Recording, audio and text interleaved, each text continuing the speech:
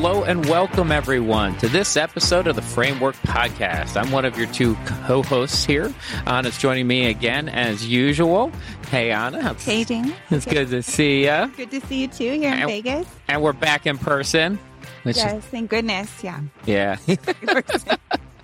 And today we're going to be joined by somebody I've gotten to spend some time with over the last year now, Dave Francis, CEO of Health Pilot, somebody that we've engaged with Carson, have been testing out, and some of our advisors using it. And I always like to start off with this, right? I used it last August for my mom too. I remember, right? We walked through it, and so it's been tested on family, which is a good starting point. That's a big win if you're still in the family after using it. That's a huge vote of confidence. And then like the pilot of Health Pilot mode, right? I was a user. But thanks for being out here with us. No, thanks for having us in. Appreciate it.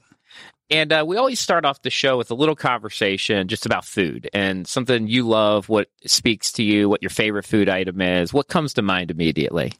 Yeah, being out here in Vegas, Jamie, I'm a huge kind of Asian food, whether it's sushi or Chinese or what have you, and always make a point to get to Tao. So we've got some folks going over to Tao tonight. But it's funny, one of my favorite Chinese restaurants was in New York City. It was Midtown, a place called Chin Chin. That it's not there anymore, but just terrific Peking duck and everything else. And it was the kind of place that when I was trying to impress my wife when we were still in dating mode, I took her there after having gone to a bunch of functions and what have you, and having seen Derek Jeter there entertaining his group of folks and what have you. I ended up getting really excited and ordering literally half the menu. And right in front of my wife, the waiter looks at me and says, "Sir, that's a tremendous amount of food. What are you going to do with it?" And I, of course, didn't back down, and we ended up feeding half of Midtown's homeless that night with way too much Chinese food. But yeah, I can go overboard. It's great stuff. Have you tried China Poblano here in the Cosmo? I have. It's pretty good. Some of the dumplings and stuff are pretty good. It's worth hitting. Yeah, it's like Mexican Asian fusion. It was really, really delicious. We went there last night. At every restaurant in the Cosmopolitan is terrific, and that one's really good too. Yeah. They have Hattie B's. I mostly lived off of Hattie B's last year here. Like, it's the only thing I ate. I did lose about 7 pounds through Excel last year. So Hattie B's. Yeah. Well, so we're based in Nashville, and Hattie B's is right around the corner. So it's not as special for me here, but yeah, it's a great place to go. I sweat all the time, so I put one bite of Hattie B's in my mouth, and I've got to go take a shower and get changed. So it's great stuff, but I got to watch out. Yeah. See, if I lived right next door to it, I would eat there every day. I'd be a regular, and they'd be like, "Hey, Jamie, the normal? Yeah, double it though, right?" Probably send you home. Like, you know what, sir, you should probably take a rest. You've had enough. Had enough. Extra trip to the gym after that. Yeah. I ate Morimoto when I got here, sushi, and I've been to a couple of his restaurants, and they're fantastic. So. Yeah. You mentioned fusion a little bit too, so we'll try to fuse these two comments together, which we then like to ask about, like, your first money memory. And do you have one that immediately pops out into your mind? Yeah, that's a great question. So I grew up upstate New York, Rochester, a place that snows all the time. It's gray and cold, and the summers are short. And I promised myself I would never go back again. And of course, my youngest son just graduated high school, and he's up there playing football. So be careful what you say you're never going to do again. But when I was 12, 13 years old, my first job was shoveling the sidewalks at our church that was about a half mile up the road. And because it snowed every day, I had to get up at 4:00 every morning before school and walk up to church and shovel the walks and get back in time to catch the bus. But it was kind of that first part of hey, this is what you do to earn money and kind of put yourself in a position to succeed. And it's kind of something that, from a work ethic perspective, that my folks did a great job of instilling in me. That's what I was going to say. Waking up at 4 a.m. as a kid to do that. What lessons did you learn from that you've transferred into your life now? Don't take a job like that ever again. Motivated you. Yeah. It's the kind of thing where I was asked, and it was something that needed to get done, and I knew nobody else was really going to do it. And I was happy for the opportunity. So rather than just say, yeah, no, I'd rather sleep until 6 or whatever, it was just, okay, you're going to pay me. That's great. And I'm grateful for the opportunity. And it's stuck with me. So you got that paycheck. What was the first thing you remember buying or your first big purchase? Oh, my God. I wish it was something cool. I never owned a car because I never had a car in high school and then went straight to New York from college. So I never bought a car till I was 30. So I can't even remember the first really cool thing that I bought until a car, for what it's worth. Okay. You don't have anything, like you wanted a sweet jacket with a pocket square in it, right? I never wanted anything like that. Listen, my wife dresses me. I mean, if I'd be here in a cool T-shirt and jeans if it weren't for her. So, Is that a dig? No, it wasn't a dig. I do have a cool car now, for what it's worth. So my wife said, go and get something neat. So what do you drive now? It's a Mercedes. What is it? It's a little race car, GTR. It goes way too fast. I don't know enough about it. Everybody looks at me and thinks I'm a car guy, and I was like, I don't know. It looks cool and it goes fast, but it's fun. And so far, I haven't gotten in any trouble yet. So what have you topped it out at? Unofficial. Really? Are we still rolling? I've had it up to 155. It scared the hell out of me. And I know that, I think the engine was laughing at me while I was doing it, saying, is that all you got? Come on. I'm not a car person really at all. I don't think on it. Really. No, I like to look at like classic cars at car shows. I don't know anything about them. They're just pretty. Yeah, I've been to one car show, like the one that came, the auto show that travels each year, like the big one comes to Philadelphia too. And I went one year, and like that was pretty cool, just because they also bring all the stuff that's coming and some of the show cars and some of the old race ones that used to win, like and some of them you look at them, they're like, I remember looking at one, and I think it was like a Subaru or something, and it won for like 6 years, and then I just remember being like, that car looks like trash. That's the people like that car, and it had won these races for like 6 years at a time. The girl I was dating then was like super into cars, and she was like telling me all about it, and I'm like, it looks like trash. I don't care how fast it is. It's horrible. Yeah. Well, I'm the same way though. I play golf the same way. I have a horrible game, but if I've got some decent clothes to wear and I can keep from looking like a complete idiot on the golf course, then it's a big win. But kind of having the time and patience to really get into it, whether it's cars or golf or whatever, it's if it looks good and kind of fits the bill, then I'm in there with you. That's how I'm with tennis. I just like to look nice. I'm not the best, but outfits are fun. It's the same for me. I love the skirts. I wear them. They're very airy, and like I just feel fast in them, right? Like it's Yeah. Well, you keep in great shape, so I'm sure you look good. Yeah. It's I'm sad about tennis and Serena being done. I did watch that, so it's not really a big part of the show. But if Serena ends up watching the episode, we'd love to have you on, and we're happy to talk about it. So. Please. Well, you got the interview Andre Agassi, which ties to tennis and Vegas. I did. Really? I used to work in like the outdoor and fitness industry, and it was actually here in Las Vegas. Him and Gil Reyes, who was his trainer, they have a whole built by Agassi and Reyes fitness equipment line. Yeah. And they were launching it. And so I got to go. I met him. I interviewed him for one article I was working on. And then, I just chatted with his wife because I'm more of a Steffi Graf fan than an Andre Agassi fan. So I was like super starstruck. So it was fun. They're neat. He had to have been something. He seemed very overwhelmed that night. Like, so Really? I don't know. I didn't get the best vibe, but just because he just seemed like so many journalists were interviewing him, a lot was happening, and I just think he was ready to be done with the night. He's got an interesting story. I've always been impressed. Yeah. Well, Dave, let's go into your story a little bit, but I do want to we'll start with this, and hopefully some other lessons come from it too.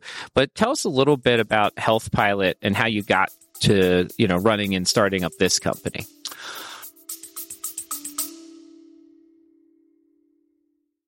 Part of being a great fiduciary is helping your clients understand their full financial picture, and it should be no different for your life.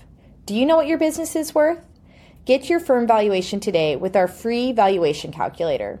Whether you're looking to share equity with your team, buy another firm, prepare for an exit, or just simply want to see the market value of your business, visit carsongroup.com/valuation to get started. Yeah, thanks for asking. It's been a bit of a journey. I'm a recovering investment banker, and spent the first 2 decades of my life in healthcare technology, working with a lot of really neat and great companies that were focused on how do you bring data together with consumers in healthcare to make their lives better and make their experience better. And finally got the opportunity to get a real job about 6 or 7 years ago, turning around a company out west that was a public company that was in the online health insurance business. And we were able, over a short period of time, I went in as CFO and very quickly became COO to turn the business around. And we had a lot of success moving that business into the Medicare space, and Medicare is one of those markets that it's the ultimate consumer health insurance market, in that people aren't relying on their employers to provide their health insurance for them. They're really on their own, and as a result, at the market's whim relative to kind of how they are served, and unfortunately poorly served these days. And we created a great business, and the stock did great. It went from 10 to 150 while I was there, and we were really proud of what we built.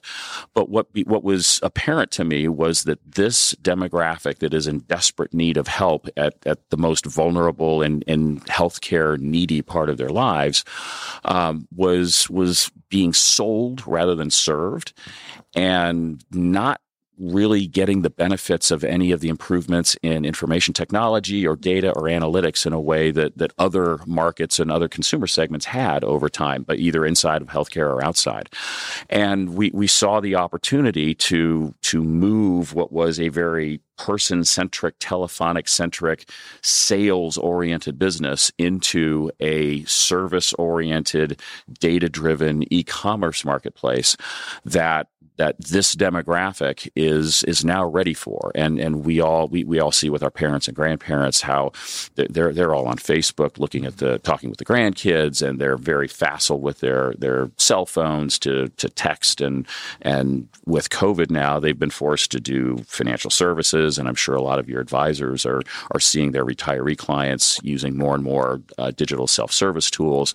So the time in the market was there, and the need was desperate in nature relative to how can we take these 65 million folks today going to 75 million in 7 years and help them in a way that they have never been helped before, and create a life-changing experience relative to how do I access healthcare, which right next to financial wellness is those are the two big things that as you go into retirement, am I okay? Do I have enough money to retire? Am I set up right from a healthcare perspective? Typically, the financial advisors can take care of number one, and nobody has any idea how to take care of number two. And we formed Health Pilot to solve number two for everybody. Well, Jamie, earlier in the pre-show, you were talking about how you used it for your mom. So tell me about how you guys connected with that and how that process went for you, for our listeners. Well, I get to blame Sean Lawler consistently on this show, and so it's Sean gets a lot of blame for it. It's like the third time I've gotten to make fun of Sean on the show, and so Sean's one of my neighbors. He's a good friend of mine, and he works at InvestNet, and he handles a lot of the strategic partnerships. So he did the introduction between Dave and I. Then we ended up getting lunch not too long ago too, and it's kind of one of those things, and Ron Carson, our CEO and founder, talks about it too. He's like, I never add stuff to the Carson ecosystem unless I would use it for me and my own family. And I don't want advisors that I wouldn't trust my own family's wealth to if I was gone. And so I don't think that, I guess you learn everything from somebody. And I think I've learned part of that from Ron, which is, if I'm going to say, hey, let's bring something into the financial planning side of our ecosystem, I've got to sit around and say, hey, look, I will use this for my family. And so it just happened to be that my mom was hitting 65 and going on Medicare. So I was like, I'll run through it and see, how it projects to other things. And, she she likes my help with those things. So that's kind of how I went through it, and like got to go through the whole experience of what it looks like. And, going back and forth with the team there has actually been really wonderful. And I was telling somebody that yesterday. So this is a kudos to you and your team. I was like, it's been one of the better teams to work with from a like communication back and forth, and hey, let's see if we've thought about this, want to try this, and been very flexible to work with over the first year. And so it's been, really wonderful. But that's how we got together. Well, I appreciate that. And we have built the business to be, we've taken a lot of learnings from Amazon and the way that they built their business early days. And if you look at our mission statement that's plastered on our wall, it's we are here to make healthcare easy, efficient, and effective for every consumer. And the consumer is at the middle of everything we do. Customer first always is our T-shirt. And so if you think about the customer being, whether it's Mrs. Smith, the retiree who is looking to get her Medicare insurance, whether she's aging in or is already retired and in Medicare, whether it's her son or daughter like Jamie who is helping, and I help my folks with this, and they went on and they said, geez, this is awesome. Or the financial advisor and through Envestnet, who is one of our lead strategic partners and investor in the business, who has been helpful, very helpful in getting us introduced to Carson and folks like LPL and MassMutual and UBS and a host of other financial advisory firms where we can solve the Medicare problem for financial advisors and their clients in a way that they've never been able to do it in a way that is just drop dead easy and confidence inspiring. It's in the DNA of what we do. We know that if we don't make this super easy and confidence inspiring for every one of those customers, Mrs. Smith's son or daughter, the financial advisor, or whoever the stakeholder is, we don't have a reason for being. This is already a difficult enough process, so we need to make it simple and confidence inspiring for everybody. So Jamie, we appreciate you bringing your mom into the platform and into the family, and look forward to serving her for the rest of her life. Well, you've talked about two companies now that you've had a big impact on, right? One is kind of coming in as a turnaround CFO, and then, launching Health Pilot. And I just want to get this question early in this one, which is, what is the thing that you think you've focused on in your career that's, been that framework of success for you? That's a great question. Coming from the investment banking and equity analyst side of things, there's a tendency to take things to the lowest common denominator, and that typically is an Excel spreadsheet, and it's the front page summary work page where all of your assumptions and all the numbers are right there, and it's like, there it is. And so the tendency of folks in business is to drive things down to that two-dimensional numerical model, which is important and is kind of the North Star by which you run a business. But to lose the connection between the numbers and how those numbers get created and generated, and the who behind how those numbers come together. And that became painfully apparent to me within a week of landing at the place that we ended up turning around back in the mid-20 teens. Because it was a place with a culture that was just very bad is the best word. Yeah. You're like trying to look for a nice word. Yeah, and it was bad. It was bad. Bad is best. There was no accountability. There was no camaraderie. There was no team in it, and no one was being held accountable to a set of numbers in a way that was team oriented and goal oriented. And how are we going to build value rather than how am I going to take care of mine? So, as we formed Health Pilot and turned around our previous firm, the focus on people is just massive, and being able to connect with people, understand what they're good at, understand what I'm good at and not good at, where I need help, and being humble enough to just say, I can't do this alone. I don't have all the good ideas. There are a very few things that I am good at, but there's a lot that I'm not. And finding the right people that come together with the right chemistry and the right mindset around what we're trying to build and achieve is, there's nothing more important. You have to have a good idea and a good business model, but without the people, it's doomed for failure from my perspective. So, Dave, you brought up a lot of good points there, and a lot of our listeners are people who do own their own firms and are trying actively build a good culture. What is your advice to them to find those people that, work well together and build that culture that could lead to success? We've had the opportunity to work with a lot of great people at the enterprise level at Carson, but also all the way down to the advisor level and advisor support level as well, and all the way in between. And you're right. Everybody has ownership of people responsibility wherever you are in an organization. I don't have all the answers, but what I have learned is, and I'm still improving every day because I can be horrible at it. Just ask my wife. Is listening and communicating effectively.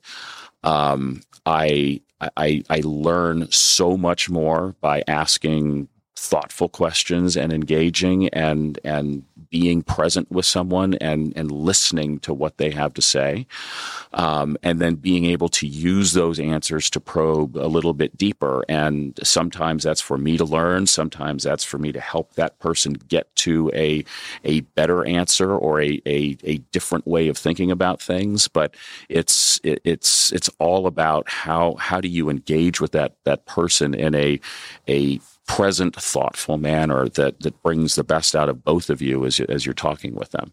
Again, I don't do it well. Sometimes we hire bad people. Sometimes, hopefully, not terribly often, but and not bad people, just bad people for the role. That fits. But it's critical to building a great business, no matter what you're doing, how big or small it is.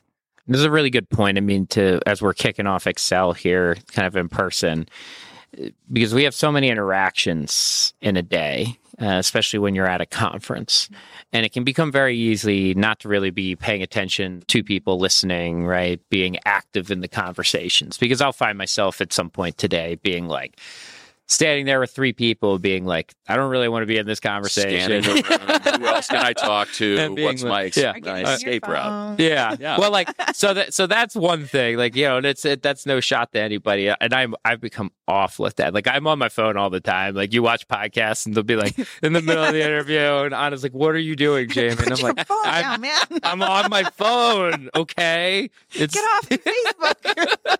I don't use Twitter, by the way. Facebook. Whatever they're called. The Facebook.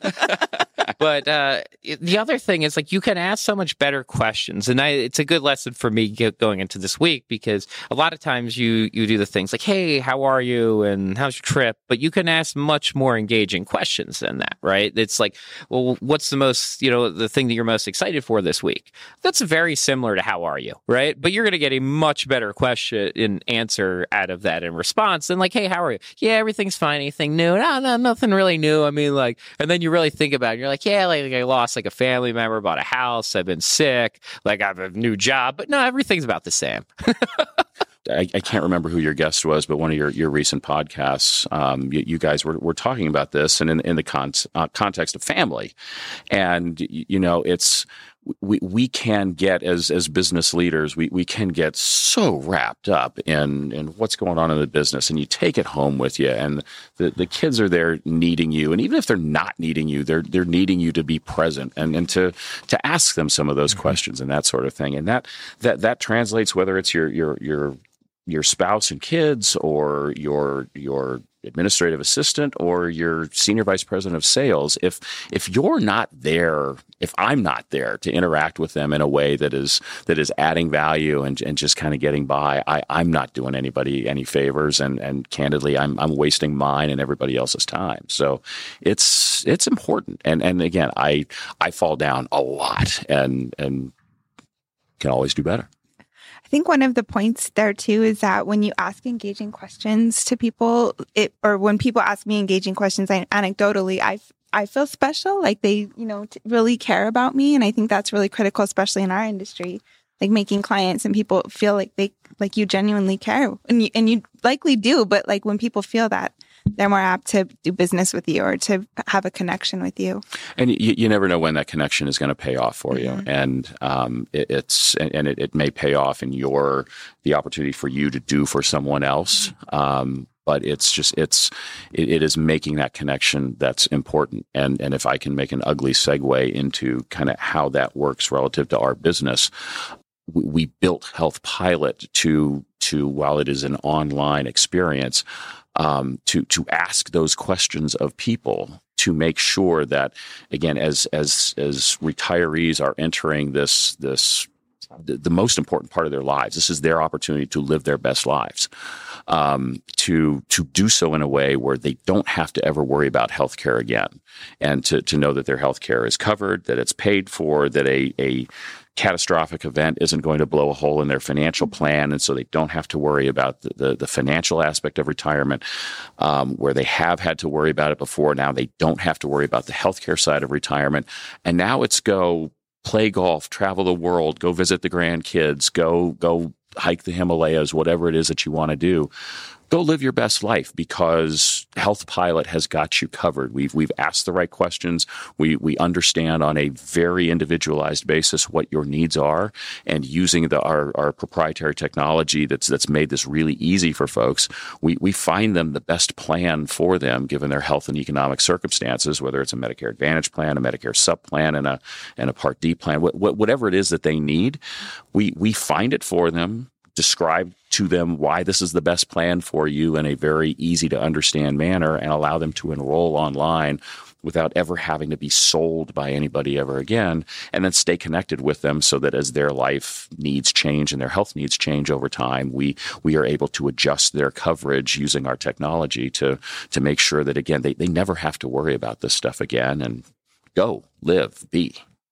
One of the things you just mentioned there is kind of making all of this simple for the consumer and that experience, right? I think we're entering this world of like convenience first, kind of for a lot of things, right? Not everything, but for a lot of things, like we will choose convenience over maybe a slightly better product, right? If it's easy and it's on my phone, and price shopping, definitely for me, like convenience wins out, right? Like the Marriott app is super easy, and I do not look at other hotels in the area, and I'm going to stay at Marriott, and they treat me well, and they've made it as convenient to book a Marriott as humanly possible and cancel it, right? Like I can just go back on the phone, be like, I'm not going to make it there tonight, like not going, and they're fine with it. And so they've really brought me in. I would say that does not feel like the case for most consumers if you ask them about the healthcare space. That convenience has not been put first and foremost in front of things, right? Yeah.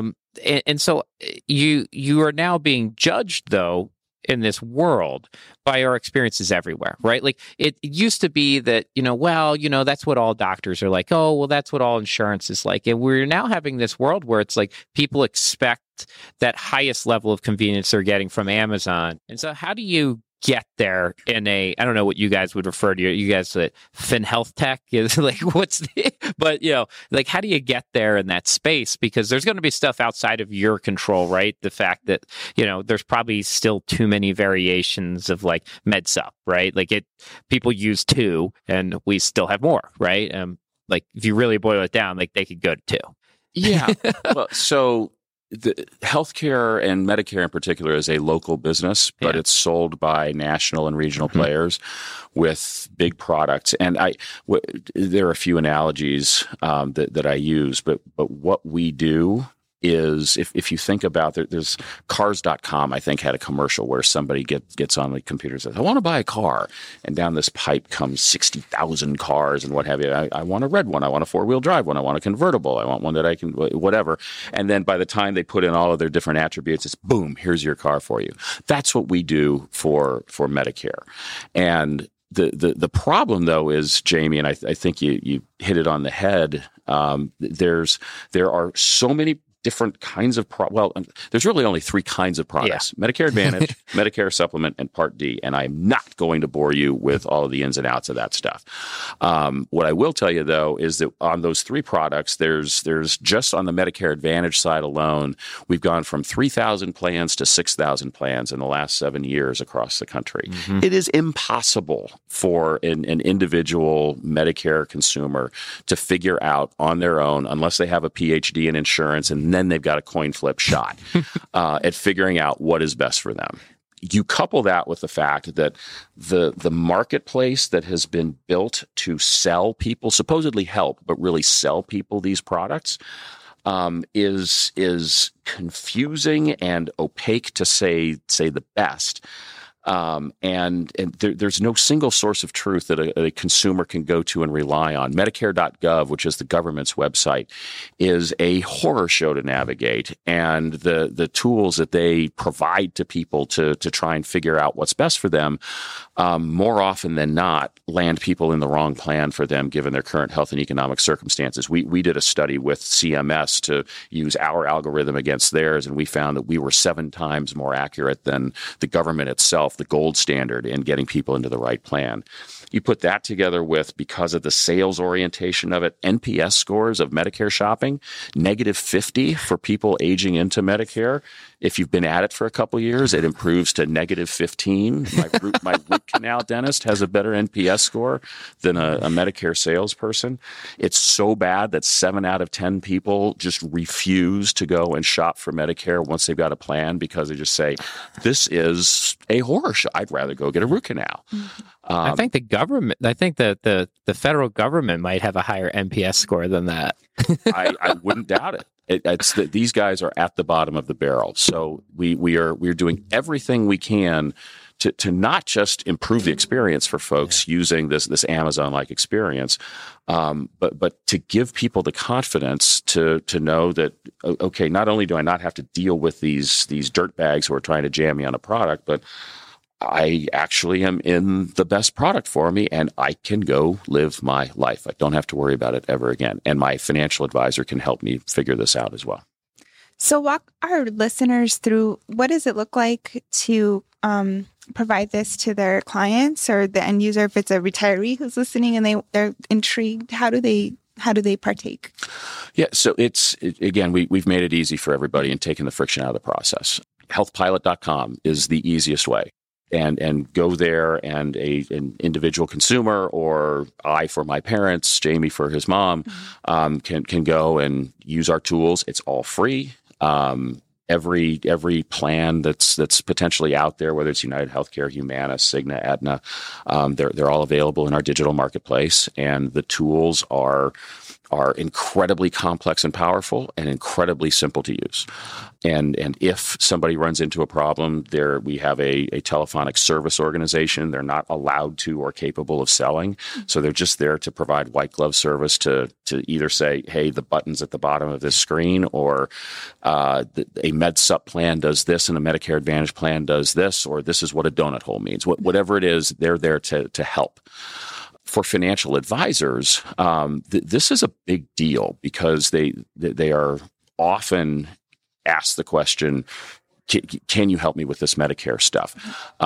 What we found is that 2%, we commissioned a study about a year ago, 2% of seniors ask their financial advisor for help with Medicare things, because they've been trained to know that the Medicare, or the financial advisor is scared of dealing with Medicare because it's just such a mess. When asked if they would be willing to use a product or a tool that their financial advisor brought to them to solve this problem, 88% said absolutely. I mean, give me a one-stop shop to bring health and wealth together, and that's what our partners at Envestnet are doing. But what we've done to build this in a simple way for financial advisors is we've got a financial advisor portal that integrates in with MoneyGuide Pro or Salesforce or Redtail or WealthBox, whatever CRM the advisor might be using, or the dashboards at an LPL or a Mass Mutual or what have you. And with a simple click of the button, just say, I want Jamie, I want Anna, I want Mrs. Smith, and I want Andrea to get this email introducing Health Pilot, click here, and that immediately takes them into our experience with their information attached. And it takes 10 minutes to run through the process. Importantly for the financial advisor, once their client has enrolled in a plan through Health Pilot, we close the data loop so that wherever in their dashboard their health spending piece of the financial plan lives, we populate that with your customer enrolled in this plan, and her out-of-pocket expense for this year is highly accurately estimated to be $4,732. So you can now rest assured that she's not at risk of blowing a hole in her plan. This is what she's going to spend. Take care of the rest of her financial plan. Healthcare is taken care of. Dave, we talked a little bit about financial advisors, and sometimes I ask this question on the show, sometimes I don't, but I feel in the mood for it today, so I'm coming back in, which is, it's not a hard question, it's a life question, which is, do you have a financial advisor, and why or why not? I do. Okay. And I do in large part because, number one, I trust them. Mm-hmm. Number two, I don't have time to, even though I've got the knowledge, I guess, to self-help a lot of what I do not have the time to do it well. And I know that Jason, my advisor, does it well, and I trust him implicitly, and for that reason, we lean hard on him, particularly with 2 kids off to school this year, and what do we do with the 529s, and what are the tax implications, and what are we doing with this? And now we got the trusts. It's just there's a lot that his expertise is invaluable for me. Yeah, I love that. I'll do one more follow-up to that, too, because we asked this one. Then maybe, Anna, you can lead us out. Okay. We've been asking this more and more to people, too, and we've got a book with this title, and it's our Carson brand now, which is Financial Freedom. And so what does financial freedom mean to you, Dave?